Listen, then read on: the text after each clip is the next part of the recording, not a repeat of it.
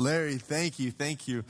You know, as a young communicator myself, it's such an honor and a privilege, an opportunity to get to develop underneath leadership that is actively engaging all generations and really empowering the gifts of others. And so I'm deeply thankful for the leadership of Larry Sitzig and the other elders on the board. And since this is our last Sunday in the classic venue, I think a lot of people could use a round of applause and thankfulness for us. Larry Sitzig and the elder board, John Tabay and the worship team. So could we give them all just a round of applause?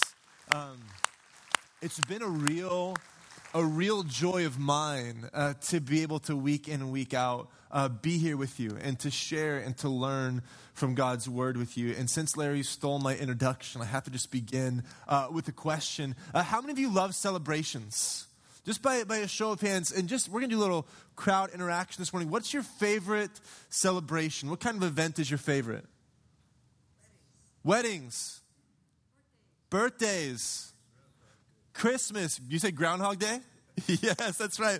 I love celebrations. Celebrations are one of the things that make life fun and meaningful. Growing up in high school, one of my favorite celebrations were pep rallies in high school. Not necessarily because I loved the pep of the rally, but because I got out of school for about 2 hours on pep rally days. They were a ton of fun, but oftentimes stressful for me as well. I was the class president at the time, and so I was in charge of the pep rally. I had a team of people, and we were responsible for making sure that no detail was overlooked. And so one of the disgruntling things about pep rallies were when you were throwing pep rallies for teams that you knew were not going to win. Have you ever been in one of those pep rallies? You're at a pep rally for a team you knew wasn't going to win. Now, being from Oklahoma, the high school I went to, we had a great legacy of winning, especially in football. When it came to the state championship game, it was always our high school, Union High School, versus the neighboring high school, Jinx High School. And one of my favorite rallies of all time wasn't necessarily the pep rallies leading up to the game. It was the celebration rally if we won the state game. Not only did we get a couple hours outside of school, but we knew that we weren't having a pep rally for a team that was going to lose. We were actually celebrating a victory. Now, are there any Denver Bronco fans in the house?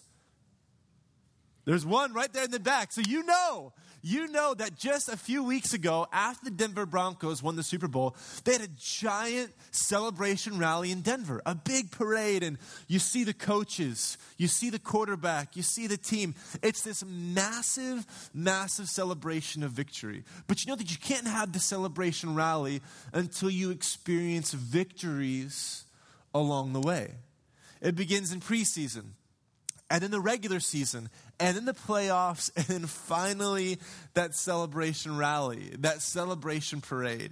You know, for the past several weeks here in the classic venue, we've been in a series called Jesus, a vision for the church, and it's been for the month of March as we anticipate and prepare for Easter Sunday. A couple of weeks ago, we did Jesus, a vision for the church, the birth of a king. Last week, we talked about the teaching of this king, proclaiming that the kingdom of God was at hand. The kingdom of God was near.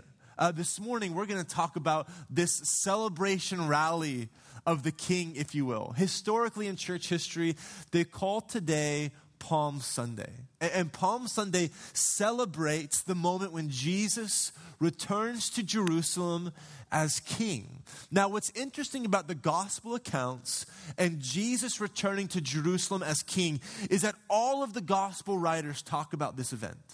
Now, when you read the gospel accounts, you read of Matthew, of Mark, of Luke, and John, their experience and their community's experience of Jesus. And sometimes the gospel writers overlap. Sometimes they don't.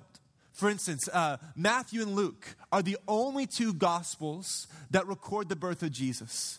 But even in recording the birth of Jesus, they talk about different aspects of the birth of Jesus. Luke talks about the wise men coming to visit Jesus. Matthew talks about the shepherds. Mark and John don't talk about the birth of Jesus. There are some miracles that are in Mark, Matthew, and Luke, but not in John. There are some miracles that are just in Mark and not in the rest. And this doesn't make the Gospels contradictory, but they're all recollecting different experiences and aspects of the life and ministry of Jesus. The same is true for us. In our marriages, we can oftentimes look at our marriages and each of our spouses, they'll have a different take of, man, that moment was really meaningful for me. And your spouse will say, really? I didn't know that. A meaningful moment for me was this. And your spouse will respond, oh, that's so interesting.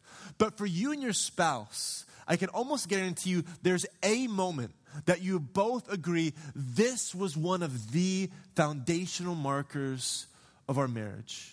The same is true of a family. You can survey the mom and the dad and the kids and the parents, and they can all say, man, this was a moment that I really remember about our family. And maybe the mom and the dad remember, and the kid's like, now I remember, but that wasn't as significant to me. But for every family, there's that one holiday. There's that one vacation. There's that one moment that they all recognize this was pivotal and foundational for the development of our family. When it comes to the life of Jesus, when it comes to what church history calls Holy Week, when it comes to Palm Sunday, Matthew, Mark, Luke, and John, they all agree that this moment of Jesus returning to Jerusalem as king was foundational and fundamental to understanding what Jesus was doing. In fact, they're all recorded here if you want to write these down. This is on the iPad. And the title is the same in all of the Bibles. Jesus comes to Jerusalem as king. You can find it in Matthew chapter 21, 1 through 11. Mark chapter 11, 1 through 11. Luke chapter 19, 28 to 44. And John chapter 12, 12 to 19. For all the gospel writers, this moment, Holy Week, Palm Sunday, was foundational for understanding Jesus and what he was doing. This was the first century celebration rally. This was the first century Denver Bronco parade when they won the Super Bowl. This was the event of celebrating that Yahweh was returning to Zion. In fact, that's one of the major themes of the prophets in the Old Testament. They believed that Yahweh was coming back to Zion, and it was going to begin when Yahweh installed his Messiah, his anointed one, his king, back on the throne in Israel. But just like all celebration rallies, all celebration parades, there are events that lead up to it. And so before we actually can understand Palm Sunday as recorded by the gospel writers, we have to begin to the event just before it. Especially in the book of Mark. Mark records a story about a blind man. Now, we'll call him Blind Bart. His name is Blind Bartimaeus. But Blind Bartimaeus was blind. And when you were blind, it wasn't like being blind today. It doesn't matter what century or decade you were blind in. Being blind is a difficult mode of existence. But especially in the first century in Jewish society, you didn't have the advantages that we have today. In fact, if you were blind in the first century, they believed it was because of the sin of your parents that you were perpetuating this sin. You were being punished for the sins that had come before you. You were considered unclean. As a result, you weren't to be married. You weren't to be part of a robust family. You weren't to have a job. You had no access to resources or to education, and so you were left simply to beg. And so in the first century, you have this story of blind Bartimaeus. And he sits at the gates of Jericho. Jericho is one of the predominant cities in the area. A day in and day out, blind Bartimaeus, he would sit at the city gates because it's where the most traffic was. It's where people would come in and out, families, moms and dads, people buying and selling goods. It was your best opportunity to get as much money as possible if people chose to be generous that day. And so day in and day out, blind Bartimaeus, he would sit at these city gates with this cloak in his lap, begging as people would walk by. Now, one specific day as the gospel writers record this event, there's a bustle at the city gates. There's the shuffling of feet. There's the murmuring. There's a lot of activity at the city gates, but blind Bartimaeus doesn't know what's going on, but he can tell something momentous is happening at the city gates. The gospel writers record that blind Bartimaeus learns that it's Jesus of Nazareth. Now, Jesus of Nazareth at the time, he's a rabbi. And we're talking about one of the moments in the life of Jesus in which his fame is larger than it's ever been. And so here at one of the largest cities in the area, Jesus is about to leave Jericho for Jerusalem. But before a rabbi would leave a city after staying there, they would stop at the city gates to teach. They would stop here at the city gates simply because once they left the city, this rabbi and whoever his followers were, they wouldn't be able to teach because they'd be walking. The group of people would get spread out as they would go to the next city. And so a rabbi would always stop at the city gates to teach. Now, when the gospel writers begin to record the crowd that surrounds Jesus, beginning at Jericho and into Jerusalem, it doesn't just talk about it as a multitude of people. It talks about this group of people as one of the largest crowds that ever surrounds Jesus. And so if you're imagining this scene, you imagine one of the largest, most prestigious cities in the area. You imagine a rabbi who's the most famous rabbi in all of the land. His fame is at its pinnacle. He's at his peak at this moment. And so you can imagine that Jesus isn't just surrounded by his 12 disciples. He is surrounded by probably hundreds and hundreds of people that want to hear the words of this famous rabbi. But Jesus doesn't have monitors to put what he's saying on screens. He doesn't have microphones to project his voice. And so you can imagine these hundreds of people, if they want to hear what Jesus has to say, they're going to crowd in as close as they can around Jesus, neglecting blind Bartimaeus that sits at these gates. So here's this scene. Jesus, this rabbi, is about to leave, and hundreds of people are leaned in to listen to what Jesus is about to say. For blind Bartimaeus, when Jesus leaves, blind Bartimaeus doesn't want to stay. He wants to follow Jesus. He wants to be able to do what the crowd is about to do. But blind Bartimaeus will not be able to follow Jesus unless he can see. The crowd isn't going to be compassionate or generous enough to carry blind Bartimaeus along the way. And so this crowd of hundreds of people, it's gathered around Jesus as Jesus begins to teach. And then blind Bartimaeus interrupts the scene. Jesus, Son of David, have mercy on me. The crowd turns around and rebukes blind Bartimaeus. How dare you interrupt our teacher? But blind Bartimaeus doesn't want to be left behind. So again, he shouts at the top of his lungs, Jesus, Son of David, have mercy on me. You see, blind Bartimaeus, he's on to something. He's calling Jesus by the title Son of David. Meaning that he believes that Jesus is not just a person, a king in the line of David. He is the king of the line of David. And Jesus is about to make his triumphant return to Jerusalem to inaugurate this prophetic procession of Yahweh returning to Zion. And so even though he has rebuked twice blind Bartimaeus, at the top of his lungs, he shouts again, Jesus, Son of David, King of Israel, have mercy on me. The crowd turns again to rebuke Bartimaeus. But before they can, Jesus says, hold, bring him to me. This is the moment blind Bartimaeus has been waiting for. The demeanor of the crowd turns instantly. Instead of rebuke, they look at blind Bartimaeus. Say, Bartimaeus, cheer up. He's calling for you. Wow. He can't see anything. He just hears the words of the people. So the text says they pick up blind Bartimaeus and they carry blind Bartimaeus to Jesus.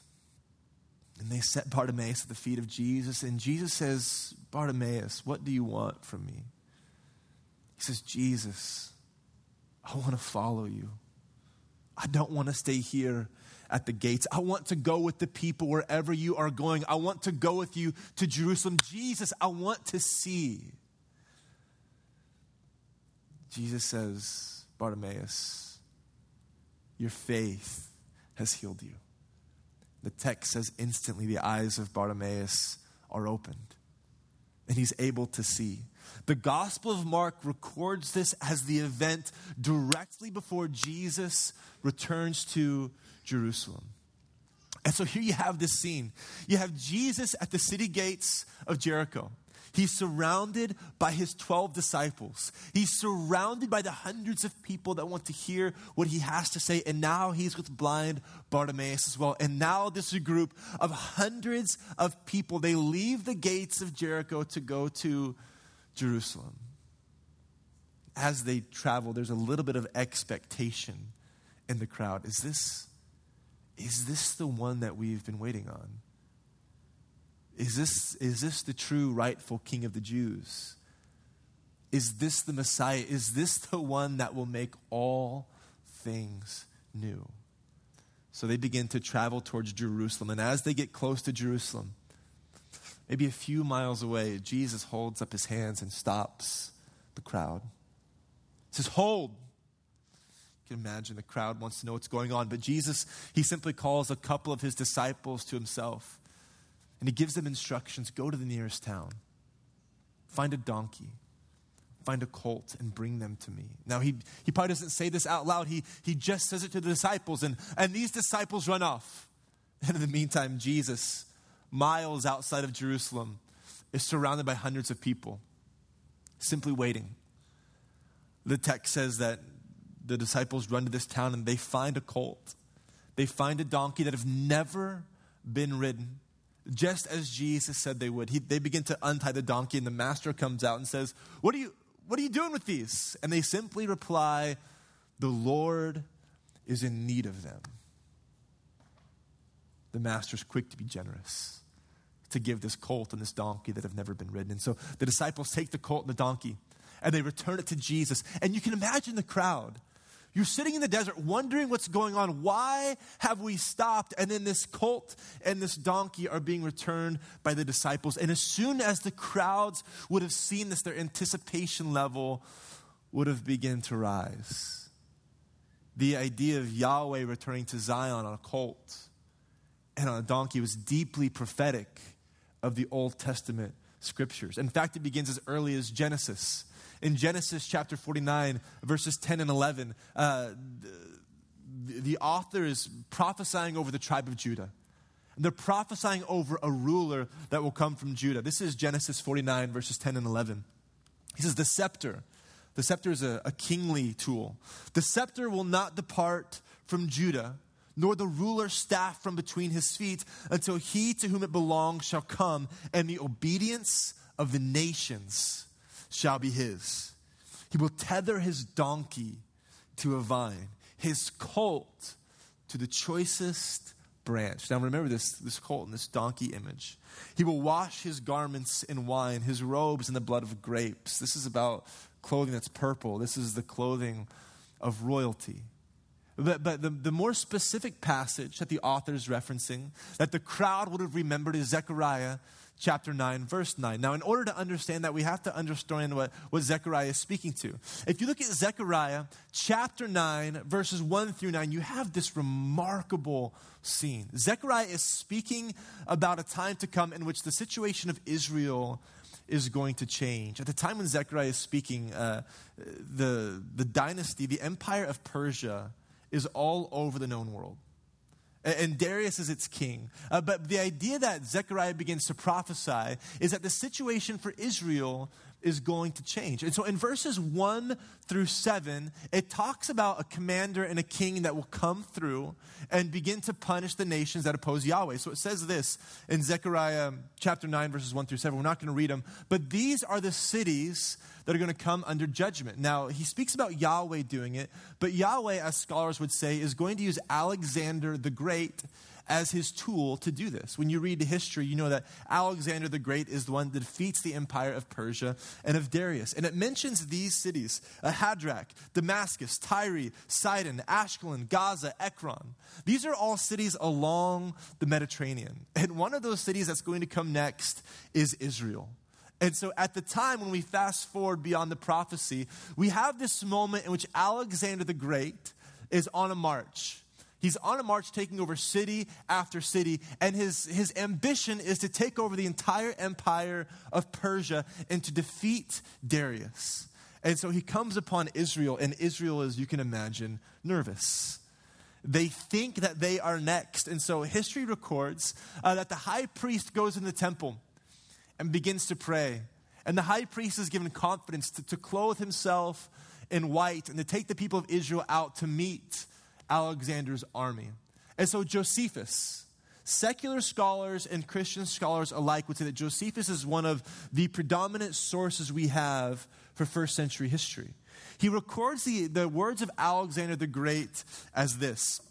One of the officers of Alexander the Great asks Alexander the Great, man, why didn't we take over Israel the way that we did the other cities? And Alexander says this. He says, I did not adore the high priest, but I adored the God who has honored him with that high priesthood. For I saw this very person in a dream, in this very kind of space, when I was at Dios in Macedonia, when I was considering with myself how I might obtain the dominion of Asia. So Alexander's considering how he might do this, and he has this vision. He said, but now I see the person that I saw in my vision, here and now. And remembering my vision and the exhortation which I had in my dream, which was to leave this particular city alone, I believe that by passing along and around this city, I bring this army under divine conduct and shall therewith conquer Darius and destroy the power of the Persians, and that all things will succeed according to that which is in my own mind. Zechariah chapter 9, verse 8. After it speaks of the destruction of all of these cities, it says, and Yahweh will encamp around Israel. And no army will march around or in Israel, but will pass by, and Israel will be safe. This prophecy of Zechariah's hundreds of years earlier comes to pass. Alexander the Great, because of a vision he had, passes around Israel. He grants Israel autonomy, gives them the freedom to continue to worship and to pray and to gather the way that they would. And Alexander the Great goes on to conquer the entire Persian Empire. And then when you begin to continue to read Zechariah chapter 9, verses 1 through 7 talk about the destruction of these cities. Verse 8 talks about the safety of Israel because of Yahweh. And then it speaks about a king that will be Israel's king that isn't going to be Alexander on a war horse. He says this in Zechariah chapter 9, verse 9. Rejoice greatly, daughter Zion. Shout, daughter Jerusalem. Look, your king comes to you, righteous and victorious, but not Alexander the Great on a war horse. Your king comes to you humble, lowly, and riding on a donkey, on a colt, the foal of a donkey. The Gospel of Matthew says when this crowd sees this colt and this donkey coming to Jesus, it is to fulfill this prophecy. And then if you've ever been in like an episode or a season or a place in which somebody has done something great, have you ever been in a space where the crowd gets a little bit unruly and one person starts chanting speech, speech, speech, speech, and then the rest of the people, they join in, speech, and before you know it, the entire crowd is chanting speech, speech, speech. Have you ever been in that kind of scenario? A couple of us have been there. They're really fun, exuberant times. You can imagine the same kind of thing happens. You have hundreds of people surrounding Jesus. The anticipation level is rising, and one of them begins to quote a psalm, Hosanna in the highest. Blessed is the one who comes in the name of the Lord. And then a few people around him chant, Hosanna in the highest. Blessed is the one who comes in the name of the Lord. And before you know it, the entire crowd is chanting, Hosanna in the highest. Blessed is the one who comes in the name of the Lord. It comes from Psalm chapter 118, verse 25. Hosanna is simply a word that means save. Save us. Psalm chapter 118, verse 25 says, Lord, save us. Lord, grant us success. When this Hebrew word for save is translated to the Greek, it's the word sozo. It's the same word used for save and salvation you find in the New Testament. And this word for sozo means save us from everything and anything. Save us from sin. Save us from evil. Save us from sickness and disease and poverty. Save us from Rome. Save us from our enemies. Completely save us and restore your creation. The Old Testament psalm says, Lord, save us from everything. Grant us success. Blessed is the one who comes in the name of the Lord. From the house of the Lord we bless you. This became a prophecy for the Messiah that would be to come. A king that would totally and completely and 100% save Israel. And in this moment in the first century, the crowds of hundreds begin to chant and to sing this psalm around Jesus. And so the crowd continues to get out of control and they begin to take off their cloaks. And as Jesus is riding on the donkey with the colt next to him, they begin to lay down their cloaks in front of the donkey. They are creating an Academy Awards red carpet, if you will, for the donkey to ride on. They're doing this as an allusion to 2 Kings. Jehu is the new king of Israel, and Jehu is riding into the city, and all of the people of Israel, they take their cloaks off. They throw it before Jehu, and they say, Jehu, the new king of Israel. So as they begin to sing this psalm about the king that's coming to save, they participate in this prophetic gesture of laying their coats before the donkey. And then to take it even a step further, they begin to grab palm branches. And with the palm branches, they begin to wave the branches and to lay them down before Jesus. This is the kind of event that would have happened a couple of hundred years ago before Jesus. Between the Old Testament and the New Testament, the descendants of Alexander the Great were not so kind to Israel in the way that Alexander the Great was. They begin to oppress Israel, begin to take away their rights of worship, begin to take away their autonomy, begin to do sacrilegious things in the temple. And so a revolt rises up. A revolt called the Maccabean Revolt. It's a violent revolt in Israel that is successful for a time. And in fact, between the Old Testament and the New Testament, there are historical books written about the events that happen here.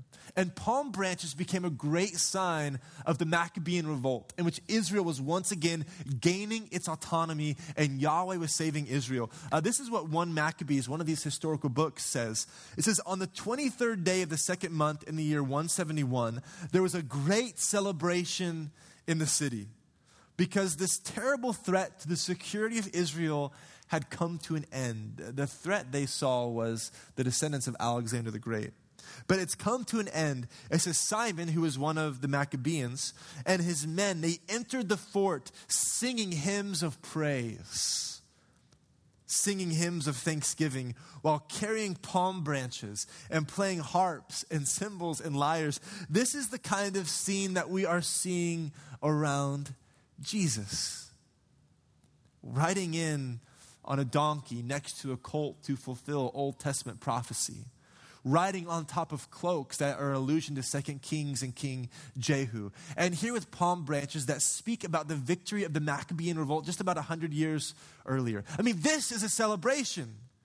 This is a pep rally. This is a parade. This is Yahweh returning to Zion. This is the greatest, best news for this crowd.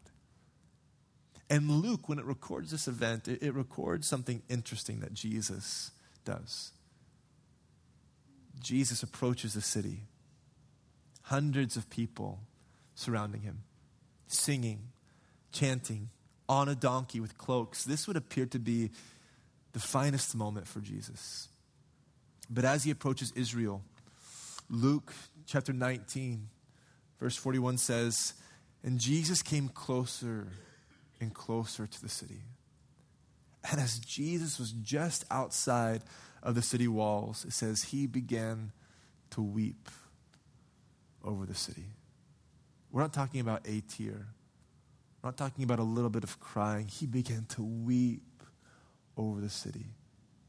He began to grieve over the city. If you've ever had a son or a daughter that has gone wayward, you know what it's like to grieve, even if you aren't a crier. If you've ever had a friend that has gone wayward, you know what it is to grieve, even if you aren't a crier. If you've ever had a mom or a dad or a grandparent go wayward, even though you aren't a weeper, you know what it is to grieve because you want the best for your son or your daughter.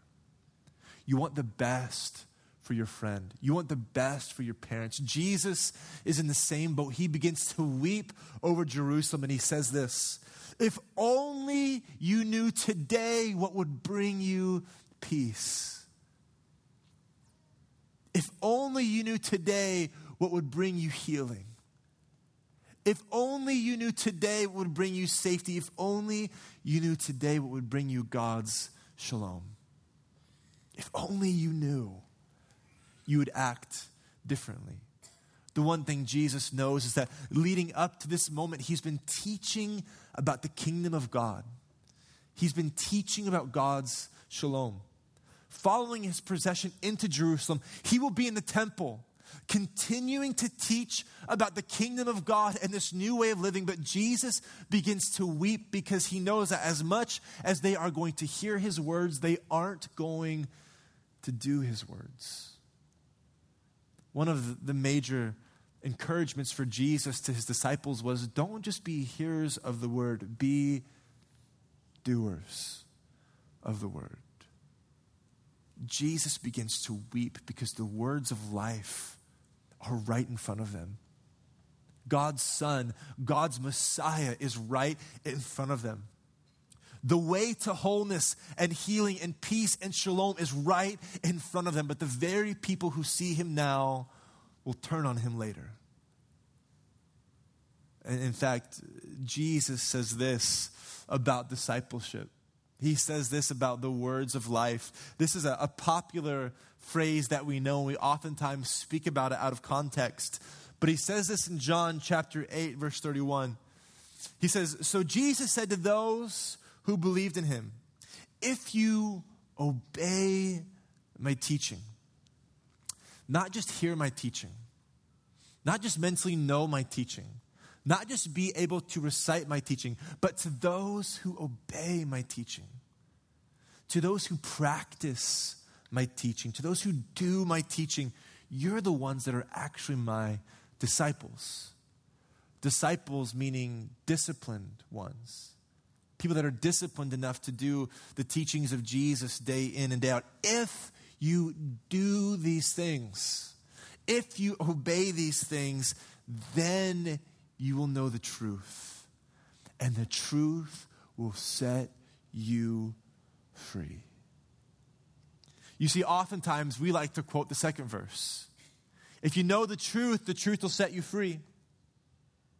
If you just know the truth will set you free. And so we become bent on simply gaining access to information. We think that if we just know more and more, then we will be free. But that's not the way the gospel works. For Jesus, knowing the truth wasn't being able to recite the words of Jesus particularly. It wasn't being able to just listen to the words of Jesus. To know the truth was to experience the formative power of his words. And the only way to experience the formative power of his words was to obey them. It was to do them. I'm 6'6". I'm super unflexible. I remember being a young kid. My parents would take me to the doctor, even in the first grade. The doctor said, you got to know, your kid, he can't even touch his toes. Like, he should be able to touch his toes. And so from an early age, I was coached, Austin, you need to stretch. If you want to be flexible, you need to stretch. If you want to stay injury-free, you need to stretch. If you want to have a long, mobile, healthy life into your later years, you need to stretch. This is something that I know. What I don't know is I haven't quite experienced the formative power of that practice because I don't stretch. I was with Larry Satig on the sidewalk a few minutes ago. I couldn't touch my toes. I just can't do it. Now, I've done it for seasons. There have been small seasons of my life where I've spent about 10 minutes every single evening stretching while I watch TV. And after about a week of doing that, I can begin to touch my toes. Now, that knowledge of knowing that if I stretch day in and day out, my health and my mobility and my ability to have a long life later on is going to increase. I've experienced that in spurts. But simply knowing my whole life, the knowledge that if I want to be flexible and healthy, I need to stretch. Simply knowing that hasn't transformed my life. In seasons of transformation, what has transformed my life is actually doing what the doctor asked me to do. It was obeying his words. It was putting them into practice. Austin, if you only knew what would bring you flexibility, you'd do it. You'd stretch. Austin, if you only knew what would bring you a long life, you'd go to the gym and you'd work out. Disciples, if you only knew the things that would bring you real, abundant life, you would do them. And when you begin to do them, you experience the transformative power of the words of Jesus in your life. And when that happens, it sets us free. The life of discipleship, the life of following Jesus, the life of obeying the words of Jesus is not a restricting life. It's not a life of slavery. It's not a life of being down because you don't have access to other things. The life of discipleship, the gospel say, is actually a deeply liberating life. It is a life of freedom. It's a life free from greed for generosity. A life free from indifference for love. It's a life free of selfishness to selflessness. It's a life in which we become more human. You see, Jesus weeps over the city. He weeps over the city because he knows they aren't going to put his words into practice. And it's only going to be a small group of people that experience the transformative power of the gospel. It's about 12, and it will spread out to be thousands, and then hundreds of thousands, and then a nationwide, worldwide movement. But I think the encouragement for us today is, do we know the things that will bring us peace? Do we know the things that will bring peace to our marriages? Do we know the things that will bring peace to our singleness? Do we know the things that will bring peace to our workplace and to our schools? Do we know these things? See, if we just know them here, but we don't practice it, Jesus weeps and he grieves because he desires for his people to live a life of freedom, a robust life of God's abundant life. And so I think a great first step for beginning to begin to unpack this is prayer. Throughout all of the scriptures, the Holy Spirit has always been the catalyst for transformation. It's always been the catalyst for formation. If you're sitting here today and you know there's a space where you need God's peace, you need his wholeness, and you know where it is, you just don't know that first practical step to take yet, there are people in that backhand corner that would love to pray with you. We also know that there are people all in our city that don't quite know what they need for peace. They don't have access to a robust church like EV Free, or the discipline of being a part of a faith family just hasn't been put into them. And so we want to continue to love on our city. To say, city, Fullerton, Brea, Yorba Linda, Placentia, there is a way to peace. There is a better way to live. And so part of the way we do that is we give to our compassion fund once a month. So as you leave, there are going to be people there collecting for the compassion fund. And finally, we know that Europe, as Larry talked about earlier, it's an interesting space right now. It's a space in which people need to know there's a better way to live. They need to know what will bring them peace. And Jesus alone is our peace. And so this summer, we're sending over hundreds and hundreds of people to minister there. So if you want to know how you can be a part via either going yourself, helping send people, being a prayer partner, there's a plaza outside. They'd love to get you connected. This is the best news in the world, that we can have an abundant, full life, and that we can live a free life if we will simply learn to be the kinds of people that are faithful to obey day in and day out the teachings of Jesus. This is great news. Can we stand together? As we go, we'll go with this blessing. May the Lord bless you, and may he keep you. May he turn his face towards you and be gracious to you. May he cause his face to shine upon you and give you peace. You guys have a great afternoon.